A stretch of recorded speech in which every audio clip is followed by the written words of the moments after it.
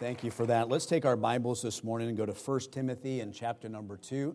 Again, thank you so much for being here today. I know it's Labor Day weekend, a lot of last hurrahs before I'd say before you go back to school, but before you start your homeschool venture. I did hear on the news that some places are going to start some more elementary schools and stuff, in-person classes earlier and by end of September, and that's awesome.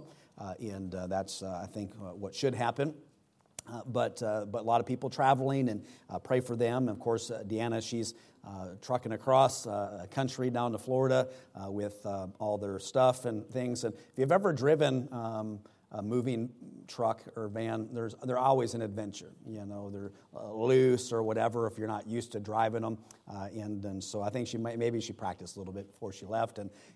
But we're praying for her, of course, and other people who are traveling, and of course always praying for those who are at home and still and watching online on Facebook. And can't wait for you to be here in person as well, and we're praying for you. But we're going to be reading here in a moment in 1 Timothy chapter number 2. And before I have you stand and read our text here in a minute, one of the blessings of being a pastor, being in ministry, is the ministry of the Word and what's involved in that. And the big part, what I'm referencing right now, is just study.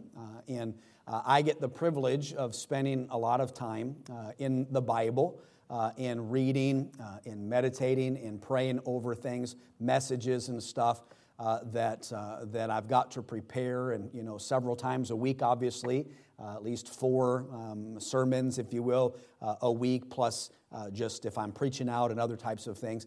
I get to be in an office oftentimes, or I used to go back in the old days. I used to go to like a coffee shop and I'd open my Bible and read, and back years ago it seems, but I get to study the Bible.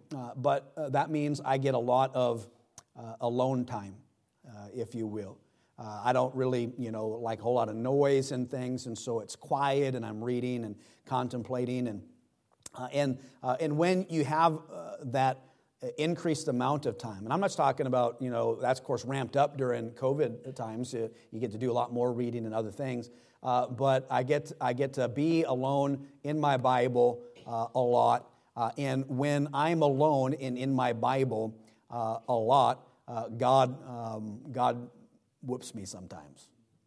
And what I mean by that is that I get a lot of time just to think about me. And like every message that I preach, I of course at least preached it to myself.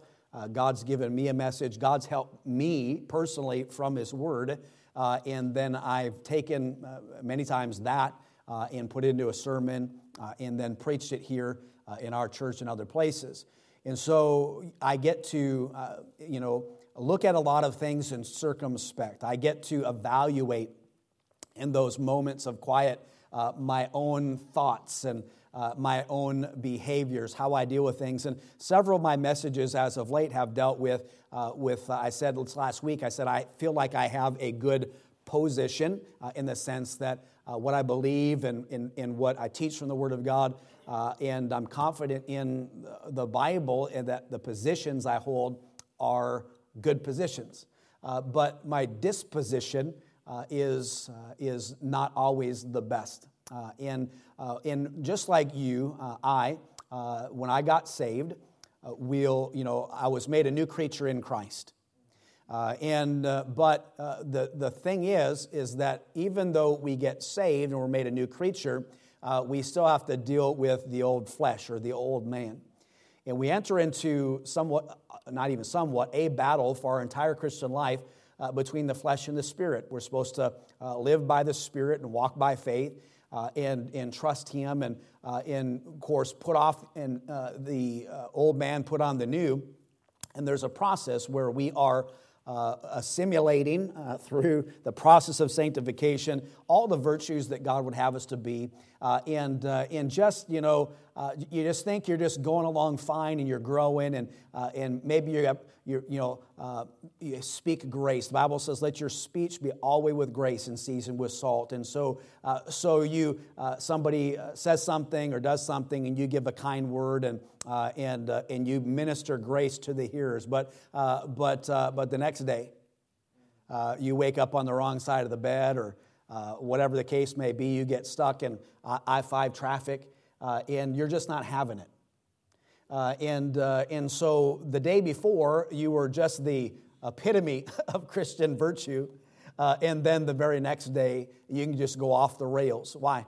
Because you have a flesh that you have to put under subjection.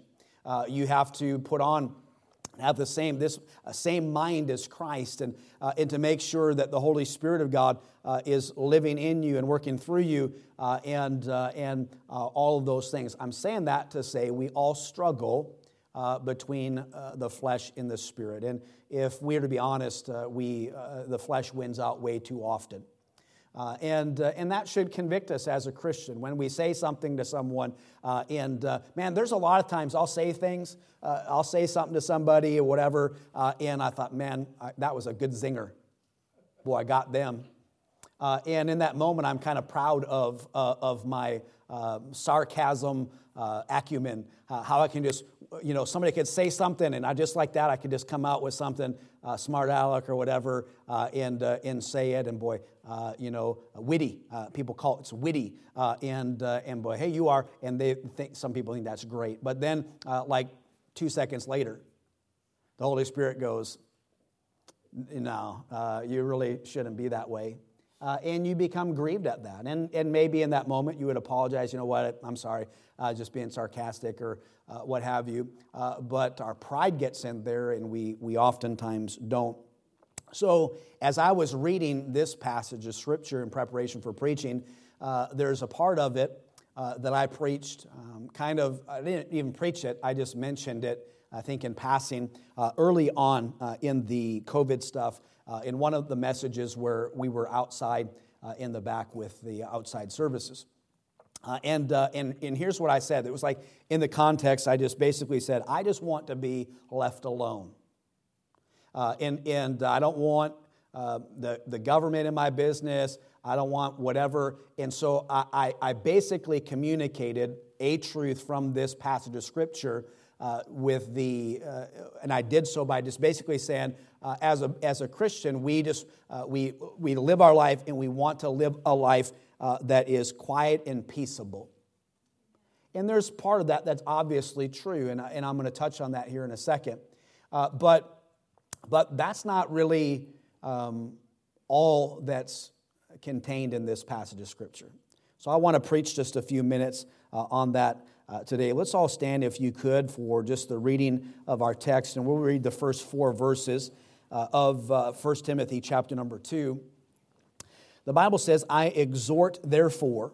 Now remember, whenever there's a therefore, you find out what is therefore, and much has been said in chapter number 1, as he lays out the case for faith and holding faith with good conscience and staying away from some things, and really points it out. And he says, I exhort therefore that first of all, supplications, prayers, intercessions, and giving of thanks be made for all men, for kings, and for all that are in authority, that we may lead a quiet and peaceable life in all godliness and honesty.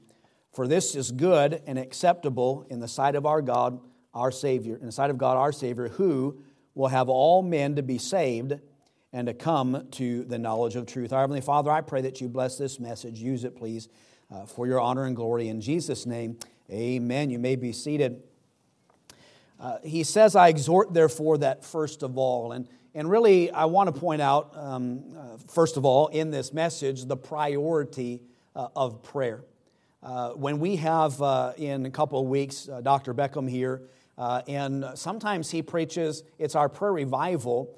Sometimes it's on the subject of prayer, but sometimes it's on the, things that would surround that. Like, for example, we can't really pray like we should if if our relationship with God is hindered. So he might preach about, personal revival and humbling ourselves and seeking forgiveness, and or he'll point out other things in our life that would hinder our prayer life, or the Bible says our sins withholding good things from us. So if we have sin in our life, our relationship with God is hindered. It's not severed, but it's hindered, and we just really need to focus on those. So, and you know that to be true, even without the theology involved. You do it this way, or you might do it this way. You've got something that's really important, and you need to pray about it. It's important. Maybe somebody's sick, or financial thing, or whatever it might be. But you want God to answer that prayer so bad, you spend a bunch of time just confessing everything you can think of. God, forgive me this and forgive me that, and if you would just, grant me mercy, and would you please, because you feel like you can't ask your Heavenly Father for something if you've been a bad kid. And that's what we do from a practical standpoint. So before we pray for a specific need that might be a tremendous need, more often than not, we'll spend time in repentance and prayer and confession just to make sure that we are able to go to that throne room of grace boldly, and not really kind of be, imagining God, He's not this way, and I'm thankful He is not, like God just like, okay, what do you want?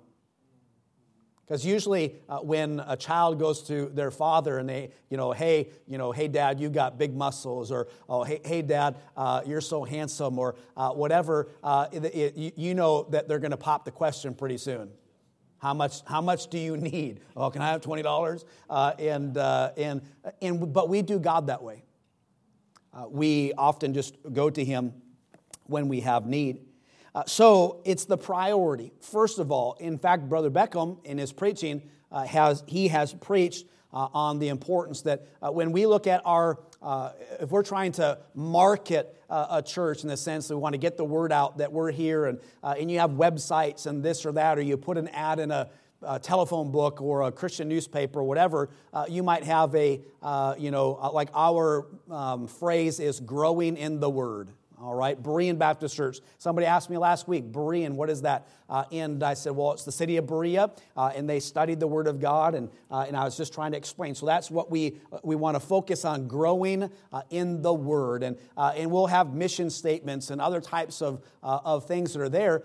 But very seldom, when someone describes their church, whether it's in a publication or on a gospel tract or whatever, do they say we are a praying church? First of all, prayer. And Brother Beckham has and maybe will even spend time on that here coming up. So prayer is important, first of all. And then he lays out supplications, prayer, intercessions, and giving of thanks in verse number 1. And many times in the Bible, when those words are used, we think of them in reference to prayer in general. But when they are together in one verse, they're different words for a reason. And so with supplication, it's basically this idea of asking something that is specific, a special expression, something that in the moment that demands prayer and divine intervention. And as I think about today, this with all that's going on in life for everyone, we have some special requests, some supplications that we would pray and give to God, specific things. For a lot of people, it's not just even the financial crunch or the fear of the health stuff and the coronavirus. It's just being able to emotionally and spiritually handle all of the pressure all at once. And they know that God will supply their need. If they're a Christian, they believe that. They know it's in the book, and they believe that God is going to come through. But they're so caught up in all these what ifs and awfulizing things. Something's awful, but we awfulize it. We just kind of make it like, I'm never, and we use all these words, I'm never, and this is going to happen, and we just make things out, and we really work ourselves up, and we've got to get our thoughts under captivity from the Word of God. But as supplication, he says, first of all, supplications, those things that are essential, God needs to intervene, and we make those types of prayers before God. The word prayers refers to prayer in a more general nature, and unlike the other words in the list, it just talks about things, how we would bring petitions before God. And I'm thankful that we can pray to Him. And we don't have to, you don't have to pray to another person or pray through another person. There's only one mediator. We see that in verse number 5. For there is one God and one mediator between God and men, the man Christ Jesus. And if you're ever involved in a church or a religion or whatever that says you have to pray, I'll pray to God for you, or you get to God through me, you just mark it down. You're in the wrong religion. Because there's only one mediator between God and man, and that's the Lord Jesus Christ. And I know there are many, many sincere people who pray through a priest, or somebody's going to pray them out of purgatory and everything else, but those things just aren't in your Bible, and I'm thankful that there is one mediator, and that's the Lord. So we pray, and we might pray for general things like for God to give us wisdom and how to deal with a neighbor, or just strength to endure the hardness as a good soldier. And we're praying for grace, or we're praying that our faith would increase. So we're praying that for many things. So there's supplications, there's prayers, and then there's intercessions. Dr. Beckham's ministry is intercessor prayer ministry. It's interceding on the behalf of someone else. It's just laying out. And that word intercession or interceding implies a boldness or a confidence that you can draw near to God and to pray. So we pray for one another, and we intercede.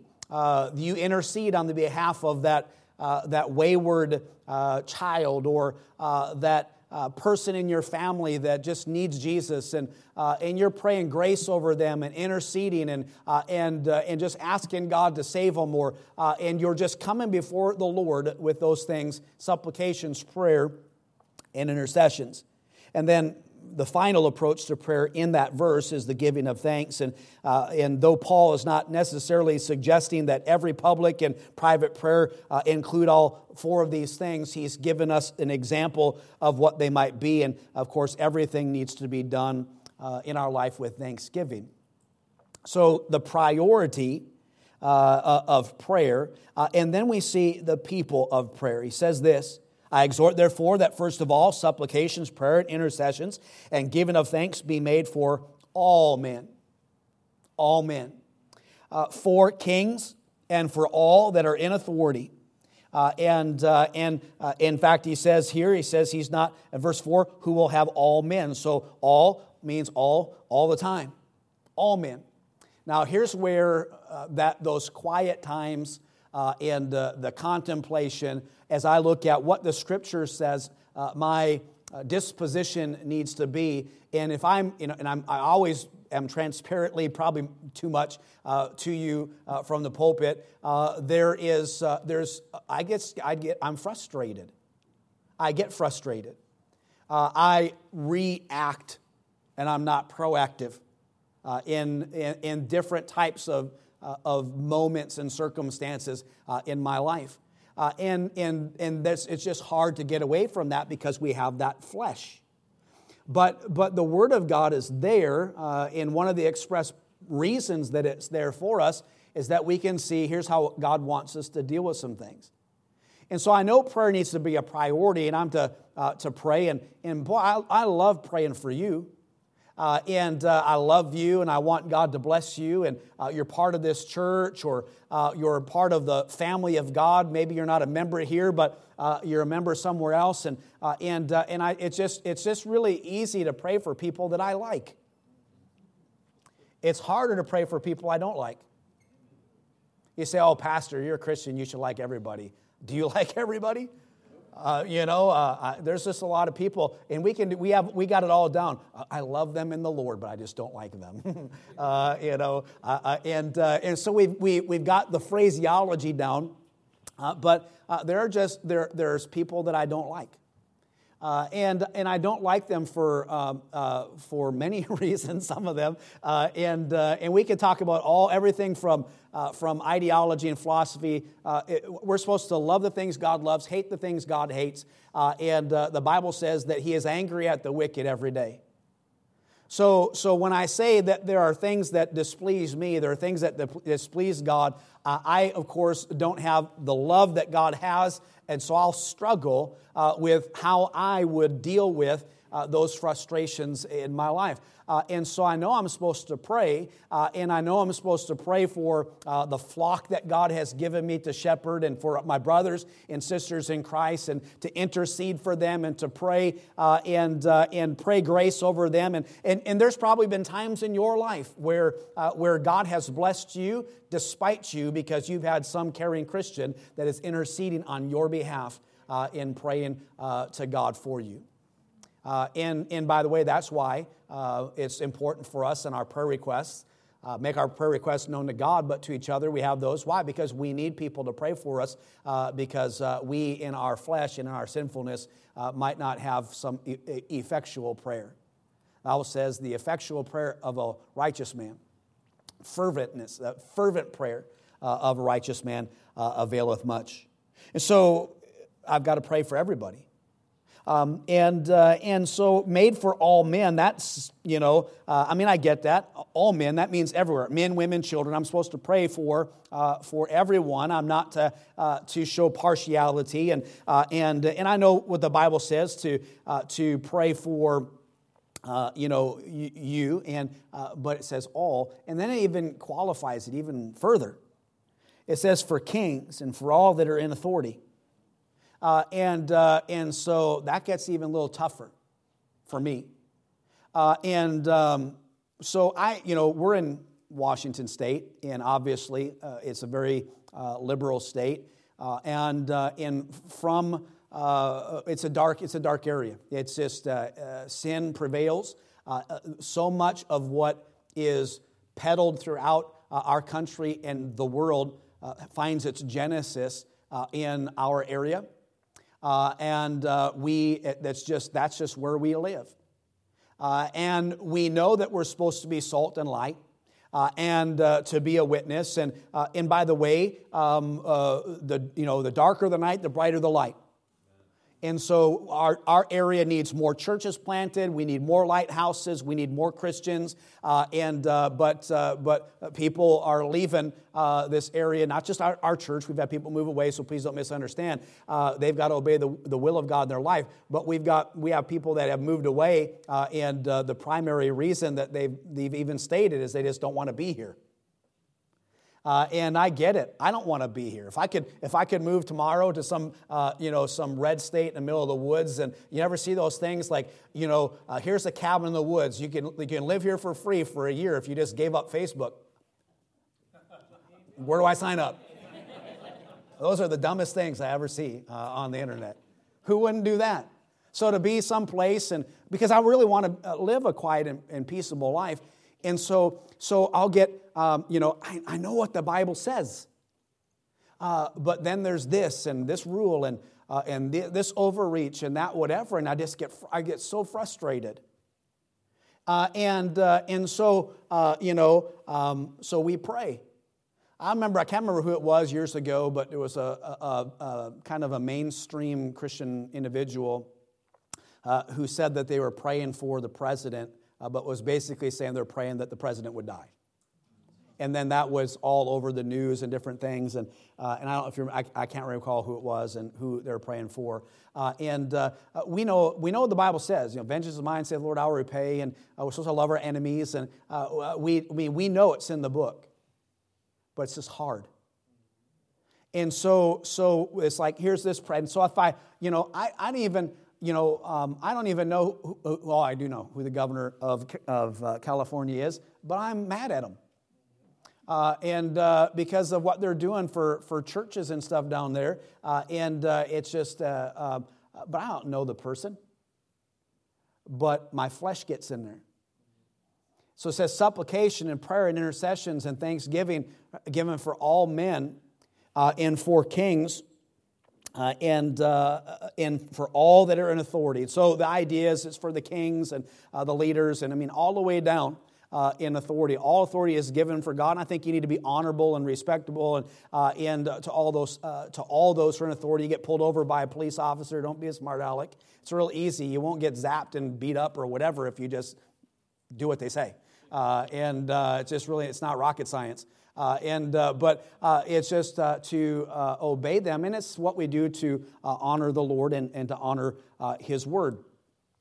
But there's not just the purpose or the priority, the people, but there's this purpose. And part of it is pleasing God. Look at verse number 3.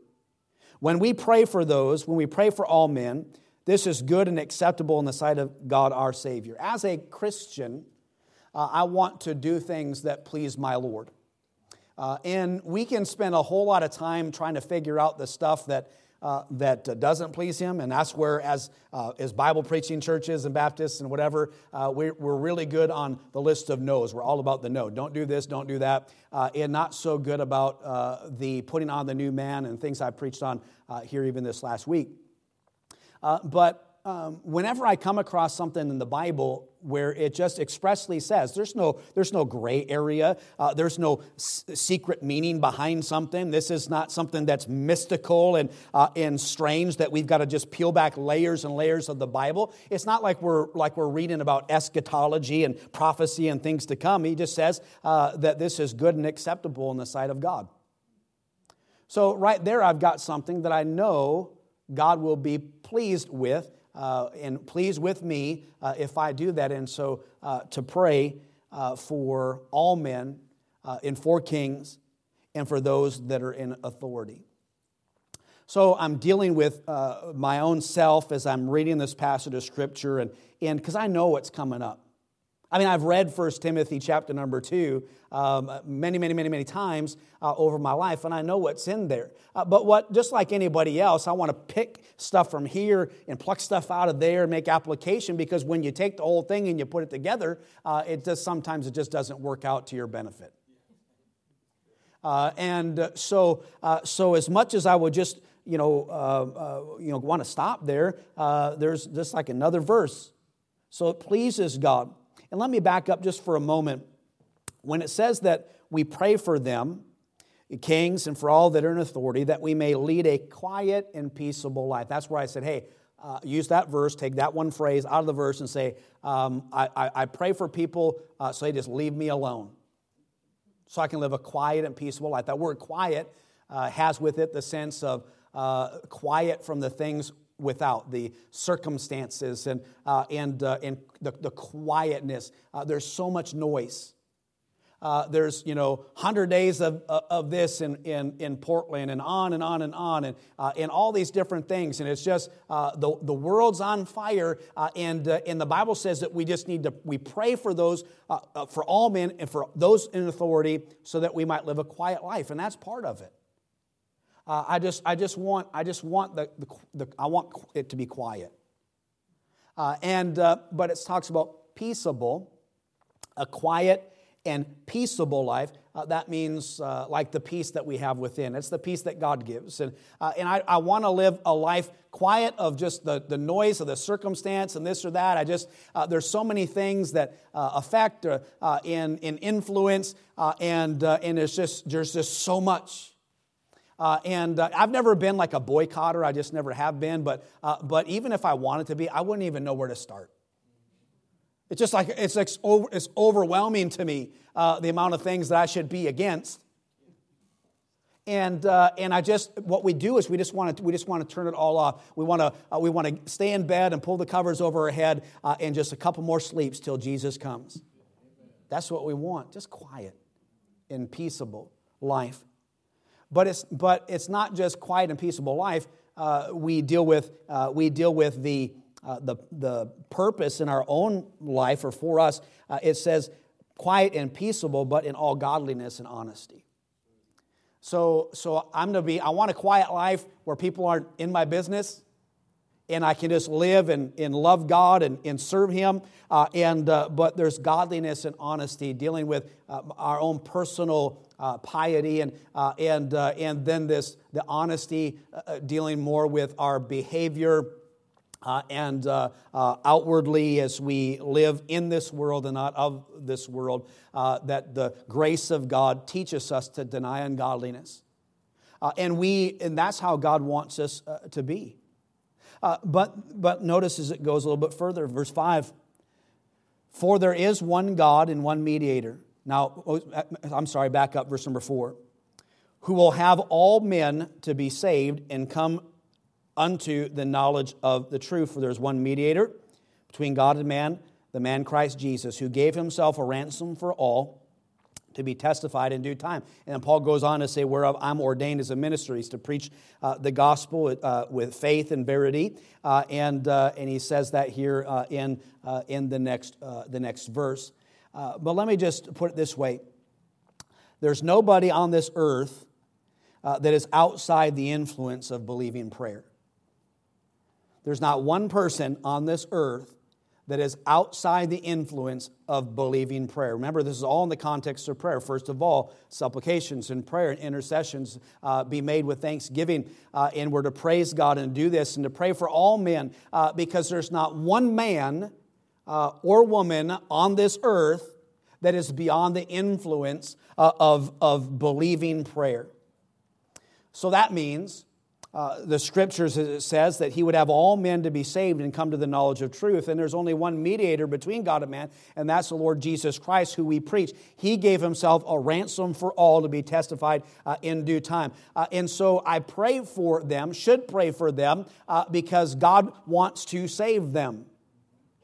But somehow we think that, one of the fascinating things I've illustrated in the past with Google Earth. Everybody familiar with Google Earth? So you can put your address in. It's got the globe spinning there, and then satellites bring it in, and you can see, like, depending on when the Google car went by your house, you can see, like, your house, your car in the driveway, and everything. It's fascinating to see, that you need to put new sod in, or whatever the case may be. But it's great. And it's like, what art man that thou art mindful of him in Scripture? I think about how vast the universe is and how big our God is and how little I am, and that when I pray, it's like I get the attention of God, and it's like I imagine to be like Google Earth, it's all the way down to me praying wherever I'm praying, and that God hears my prayers. And it fascinates me because I'm just one person and 7 billion people, and that God would care and love me and number my hairs on my head and all the things that God says. Before He formed me in the belly, He knew me, the sovereignty of God, and that I can, in the middle of all the noise in the world, is I can get on my knees before God and God hears me. It's fascinating to think about that. But along with that truth, we see people in the Bible asking God, to help them with their unbelief. That we're to pray, and that we're to pray with faith unwavering. That we're to believe, and if we have the faith of mustard seed, and on and on and on. The Bible says about all that we pray. But here's what we think: we pray, and we think God doesn't hear me. God doesn't want to answer me. And is my prayer life effectual and fervent? It's not, and so why even? And so our prayer lives have been relegated down to just basically, God, you know everything. Help me, amen. We don't spend that personal time with God in prayer. Not even for ourselves, let alone for everybody else. But there is not one person who on this earth who is beyond the influence of believing prayer. So here's what we believe. We believe that if we're saved, we can enter the throne room of grace, that we can pray. That if we're not praying according to our own lusts, and to our own needs, and etc., that we're praying, we're interceding, whatever, that God hears that prayer. And let me just step just ahead just a little bit. Look at verse number 8. I will therefore that men pray everywhere, lifting up holy hands without wrath and doubting. So he just laid out the case. First of all, prayer and supplication be made for everybody, kings, authorities. Now remember, who was the emperor then? Well, it was Nero. And Nero was terrible. And I don't have the time to get into it, but they would skin Christians. They would light them on fire. He used them for basically tiki torches in his yard at night. He was brazen in the most wicked, vile sins that you can imagine. And he was just in a line of emperors and Caesars and other people who were against Christians, and we find them blaming Christians for burning down Rome, and it was just a terrible, terrible time. So when Paul is telling Timothy, you pray for kings, he is telling Timothy to pray for Nero. You pray for him. Now, if you can imagine, at the time that Timothy received this letter, there have been thousands upon thousands of Christians that were murdered and killed in the name of Jesus at that time, and it's just and so Paul's saying you need to pray for those that are in authority, not just Nero, but his governors and on all the way down the line to those Roman soldiers, and you need to pray and intercede. Why? Because we're to pray for everybody, and the Bible says that God, who will have all men to be saved and to come to the knowledge of truth. He was basically hearing from Paul in this letter that Nero, that God wanted to save Nero. That's what it says. He's not that all men should come to be saved and come to the knowledge of truth. Do I believe that Nero got saved? No, I don't believe he did. I don't believe that he became a Christian. I believe that if the Bible is true, that he is spending a Christless eternity in hell. However, Paul tells Timothy you got to pray for him, and that had to probably it was probably hard to hear for him, as this letter maybe read in the church at Ephesus, very difficult for them to wrap their mind around praying for somebody like in Nero. So let me say this: whether you're an elephant or a donkey, or red or blue, whatever your political thoughts are, your likes, dislikes, etc. Not to get into all of that. But there's been nobody that has led our country in the history of our country that has been as wicked as Nero. Nobody. And God said, you pray for them. And not just pray. And here's where it just got me. Like, okay, it was just like a gotcha moment for me that I just couldn't get away from it. Look at verse number 8 again. I will therefore that men pray everywhere, lifting up holy hands without wrath and doubting.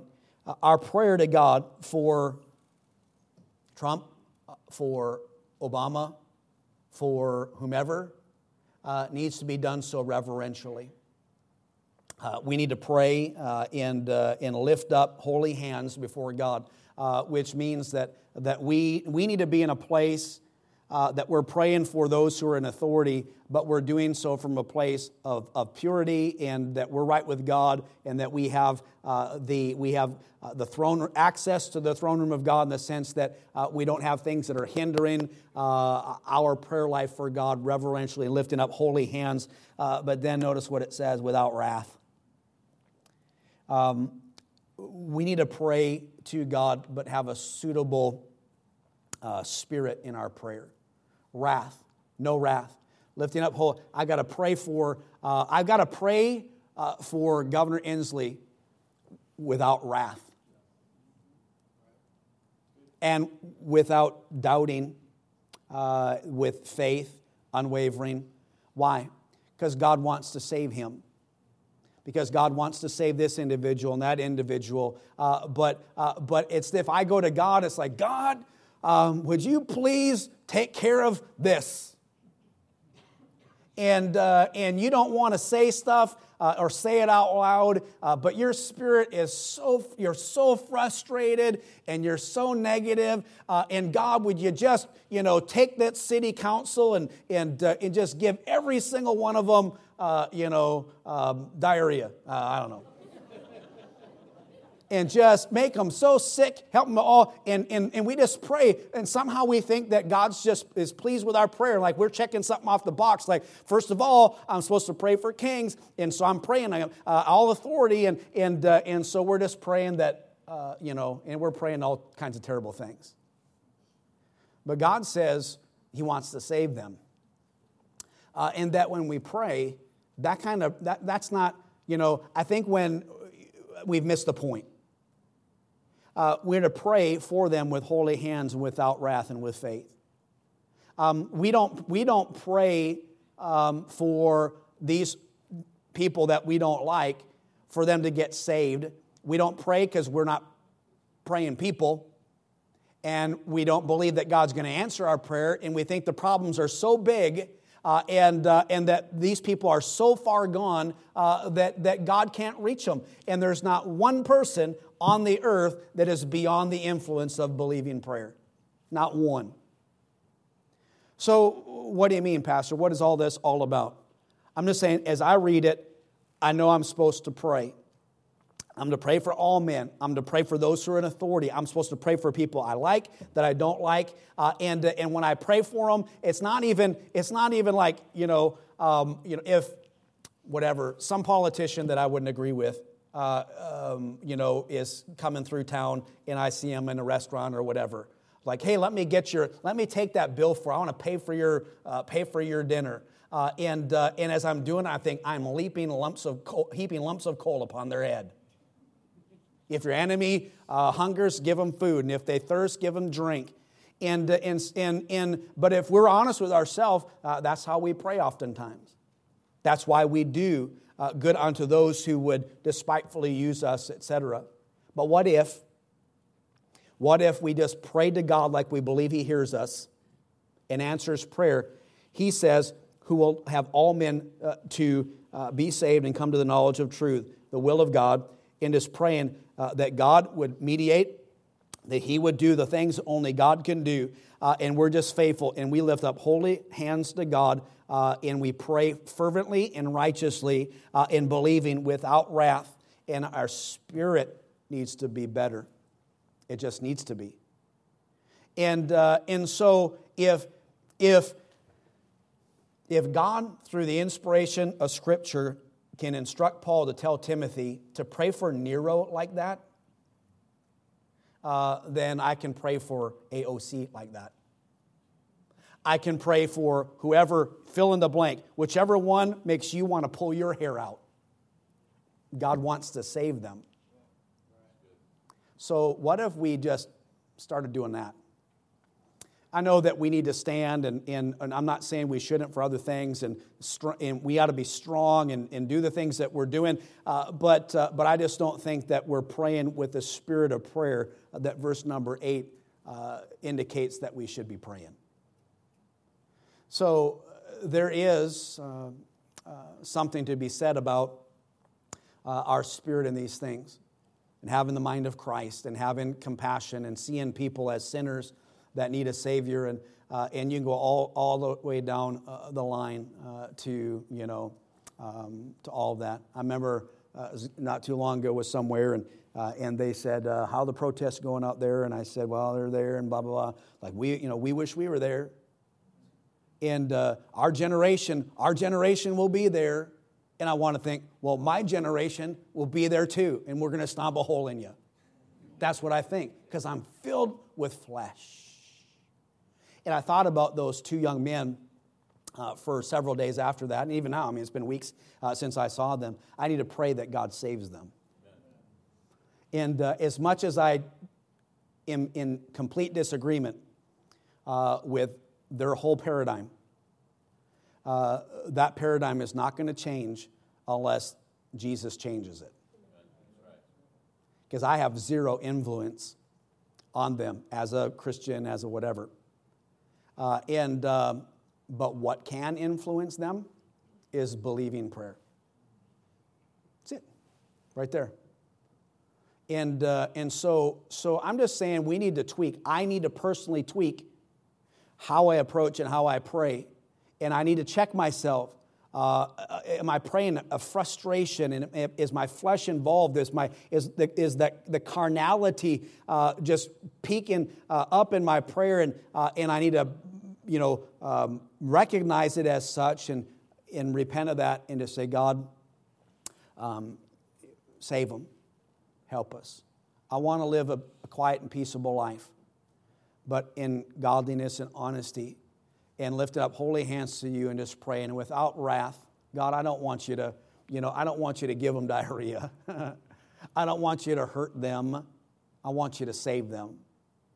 And if Christians prayed that way, I think that we would see revival in our churches and perhaps change in our cities, states, and our nation, wherever, because the only thing that's going to change anything is Jesus.